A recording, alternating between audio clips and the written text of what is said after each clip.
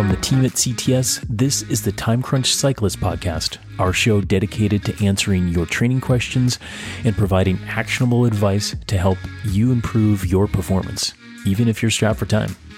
I'm your host, Coach Adam Pulford, and I'm one of the over 50 professional coaches who make up the team at CTS. In each episode, I draw on our team's collective knowledge, other coaches, and experts in the field to provide you with the practical ways to get the most out of your training and ultimately become the best cyclist that you can be. Now, on to our show.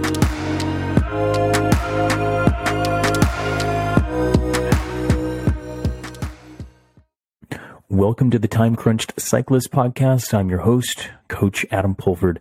As promised in the last message that we trickled out to you, we've rebranded the Train Right podcast to the Time Crunched Cyclist Podcast based on feedback from our listeners. We think that the shorter format, topics, and content will hit the needs of our listeners even better than before. But of course, we'd like to hear if we're indeed doing that. So go ahead and rate, review us on Apple Podcasts or wherever you listen, share it with your friends, or drop us an email at athleteservices@trainright.com. And that's really to help us help you. Now, business aside, today we are going to tackle a timely subject, base training. You've probably been enamored with all the other podcasts that you're listening to, as well as articles that you're reading. It's January, it's the new year, it's base training time, right?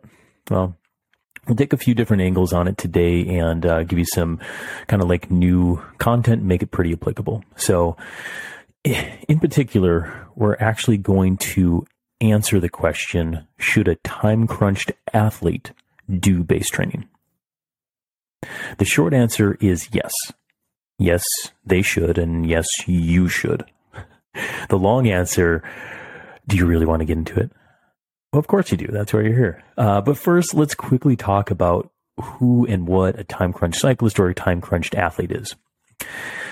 Time-crunched athletes, we're talking about cyclists and endurance athletes that are typically training 6 to 8 hours a week on average, sometimes more, sometimes less. But, you know, they're not time rich. They don't have the, 15 hours of training on average. Okay. They may do a long ride once in a while, but in general, we're really looking on the best return on our time to get the biggest bang for the buck in training possible. Okay.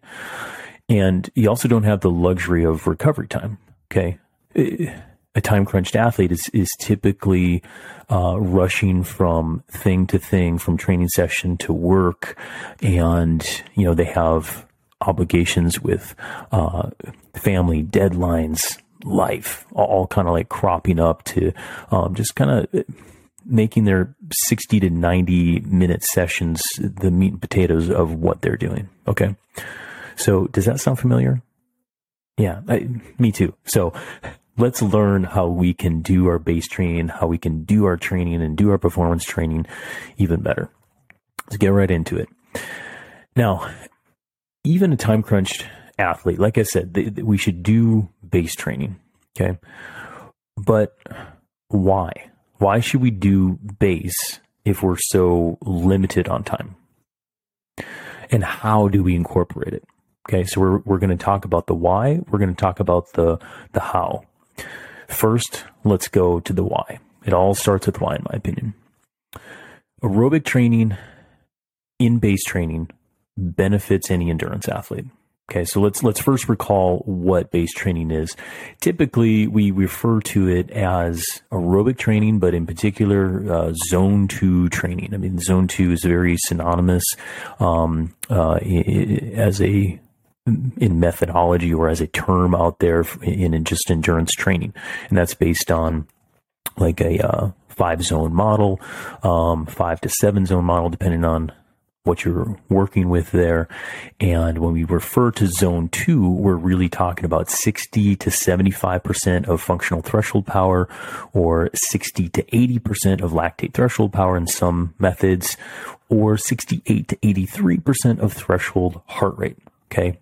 Now, if you're like cross-eyed thinking about those percentages, haven't really looked at that, let's talk about rate of perceived effort.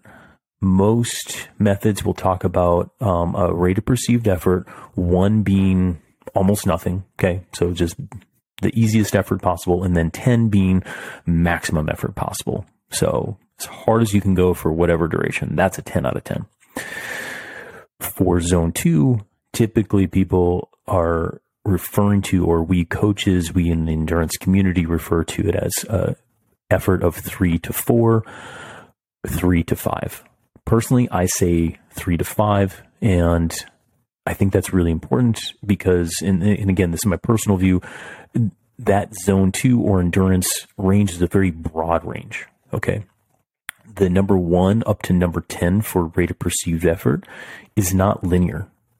So when we go beyond zone 2 into zone 3, zone 4, zone 5, it's actually an exponential rate of fatigue that occurs, and it should be more specific to the number as we increase in zone and as we increase in intensity.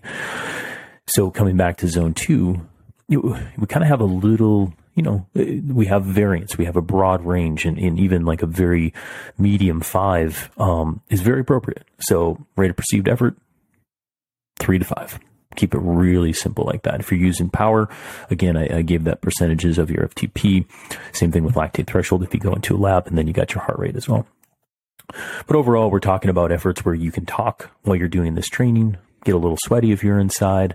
But overall, you're not, your ventilatory aspects is not wild and crazy, right? You're not breathing all over the place. You should be able to talk if you're riding next to somebody.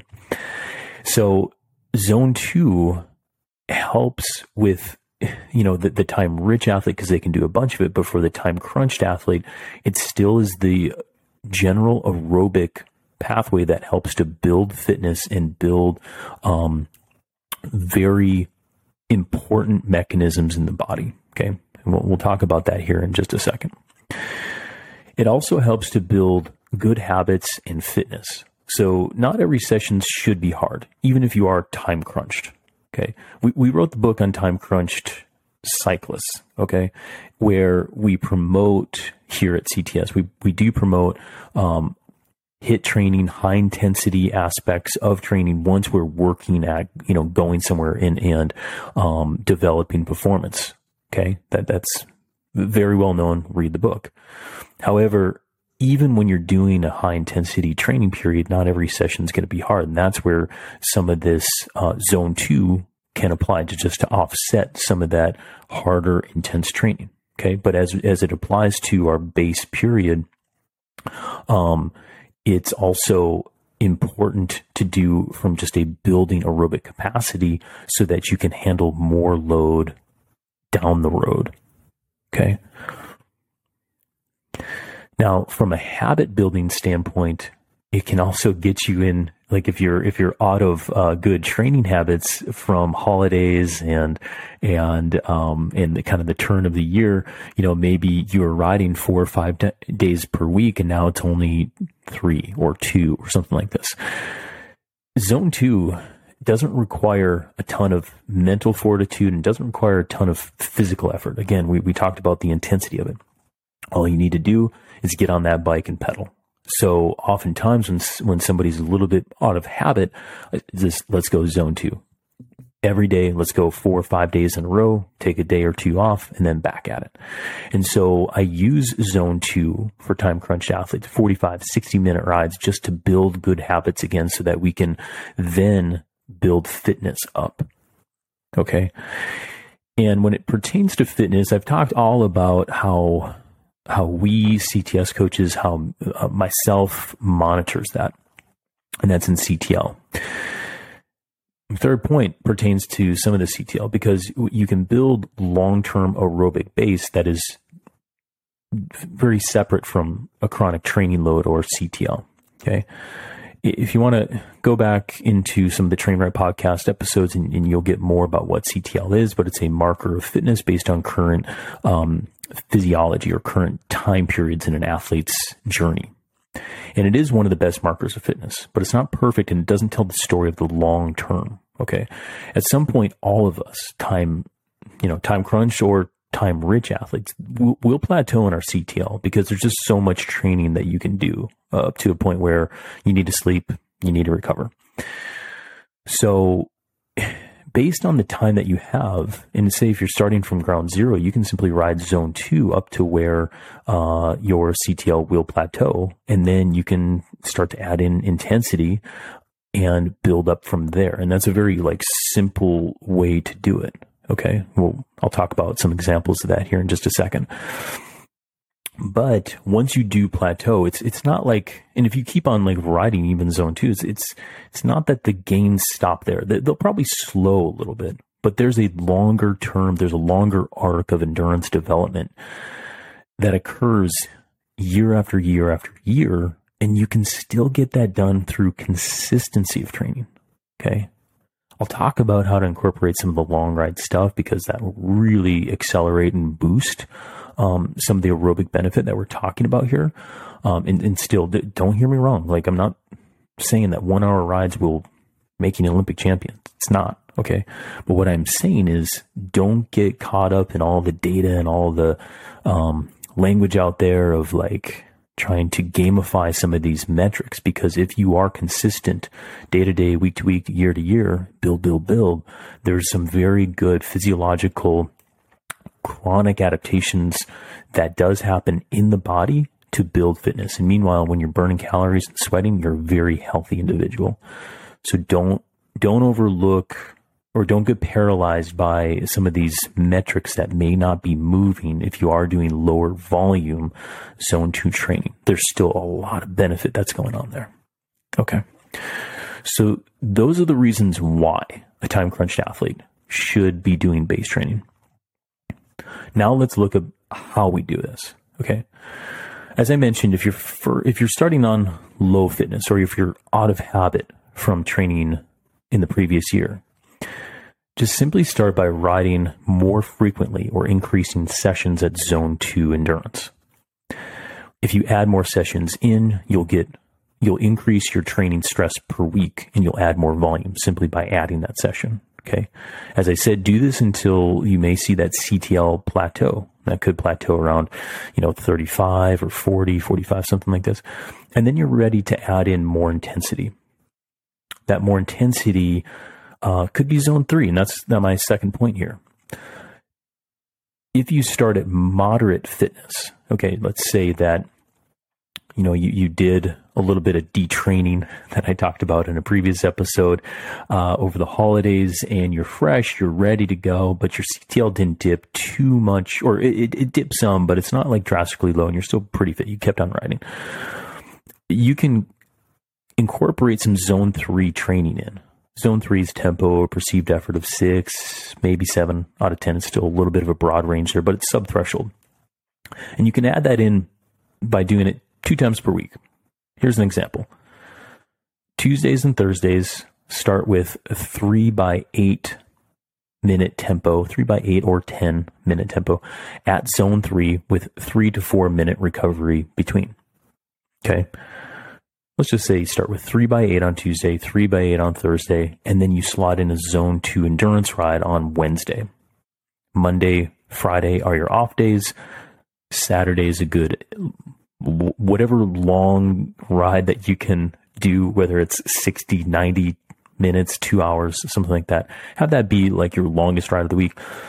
And then Sunday can just be another 60, 90 minute zone 2 ride.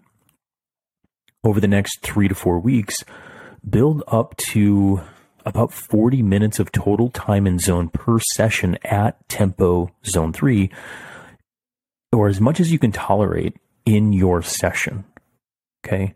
I'll say that kind of again. You want to build up to as much tempo per session as you can during this tempo build phase. And that's really valuable to do. You want to do it over that 3 to 4 week time period. And again, just put it in on Tuesday and Thursday. Give yourself that zone 2 on Wednesday, and that will help you recover or kind of shake off, reduce the training stress built up on Tuesday before that Thursday session.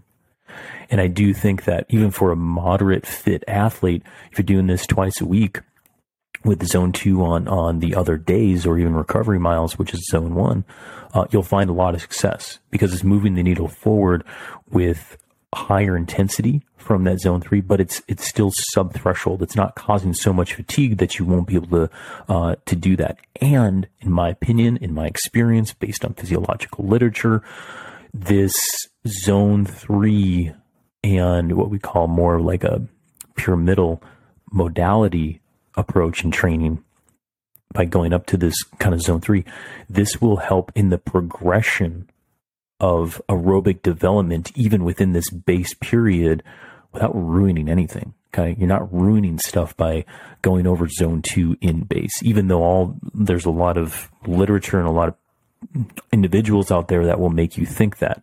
Please don't think that. It's not that straightforward. It's not that simple. Okay. And that should comfort you as well, because if all you do is ride zone 2 for 6 to 8 hours a week, and that's all you do like forever, like as I said before, you're going to plateau, you'll stagnate, you're still burning calories, you're still being a healthy individual, but you're not going to move the performance needle forward. So that's why I'm encouraging you within this kind of, this base period to add in intensity on zone 3 to help that go forward. Now, I'll come at it in a different angle here as well, with something else that you can add in during a base period. And it kind of goes in line with intensity, but it's on the other end of the scale. You can add in short, hard, anaerobic intervals if this is a weakness or a limiter of yours relative to your goal event. So, for example, let's say you got into the Unbound and you're doing the 100-mile gravel event, and you're in your base period, you're time crunched, maybe, but then you can kind of squeak out some long rides because you know you got to ride 100 miles come June. Well, if the start of these gravel races just like bury you because you're trying to get on wheels and you have these like really hard surges, and that always hurts you, but then you're the person that keeps on passing all the other people like at mile 50 and beyond.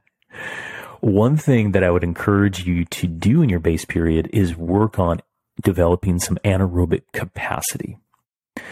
The reason for it is if you're that type of person and that description that I just described resonates with you, if you do some of this really hard training early on, it's going to help you down the road. It's going to help you in other events as you go throughout the season, but it's not going to hurt you too much during your base period. Okay.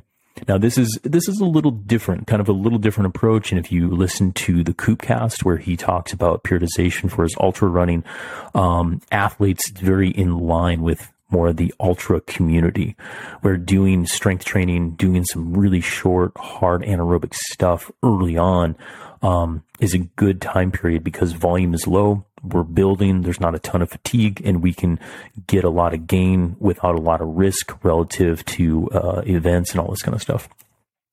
For the more ultra endurance cyclist or athlete, once we start doing a lot more volume training, which is more specific to that sort of event, you won't be able to do this anaerobic training at all, really, because of the fatigue cost associated with it.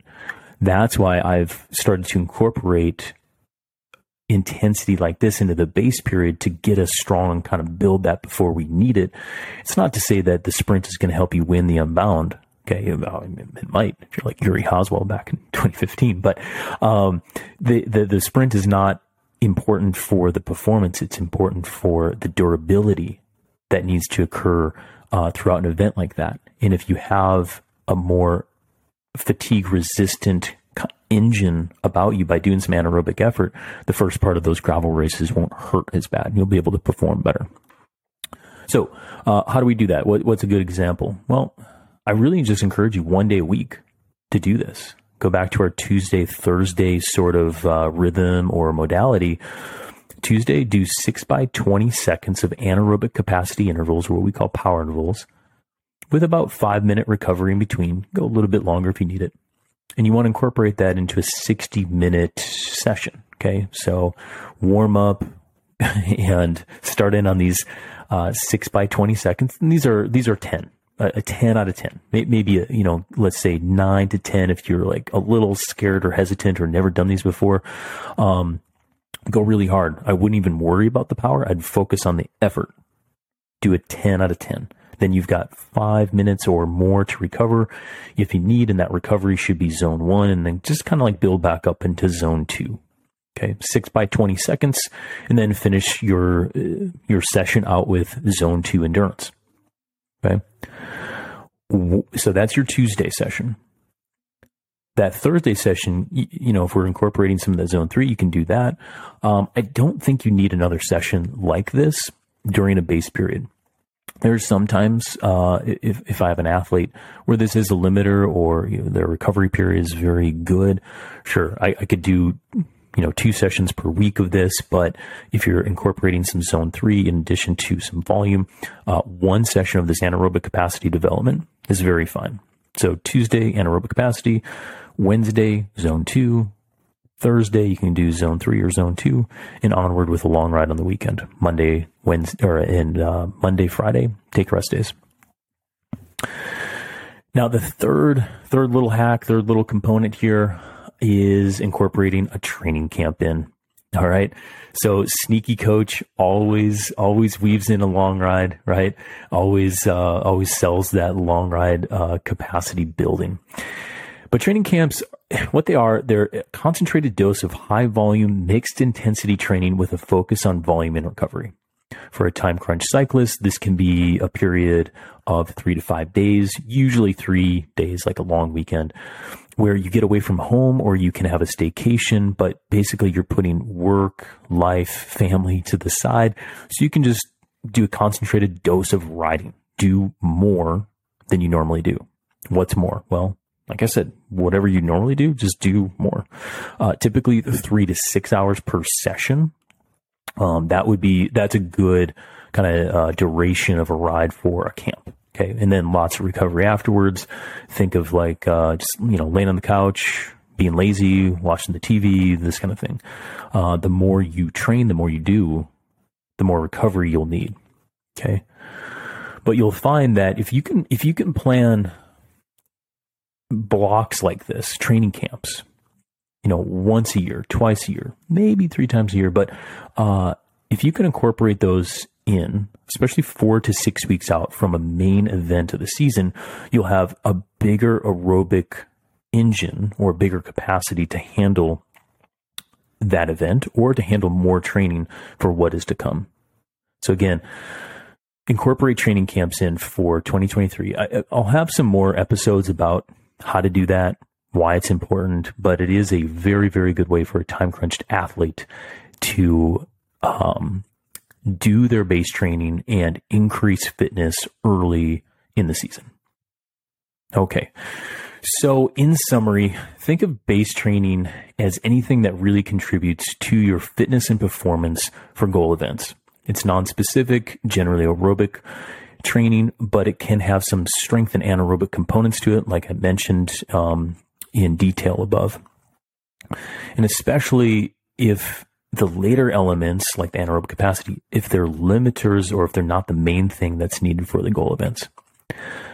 When you're starting the year, you want to establish good habits by simply riding zone 2 endurance each day, building CTL up to where it does plateau. At that point, then you start to incorporate intensity.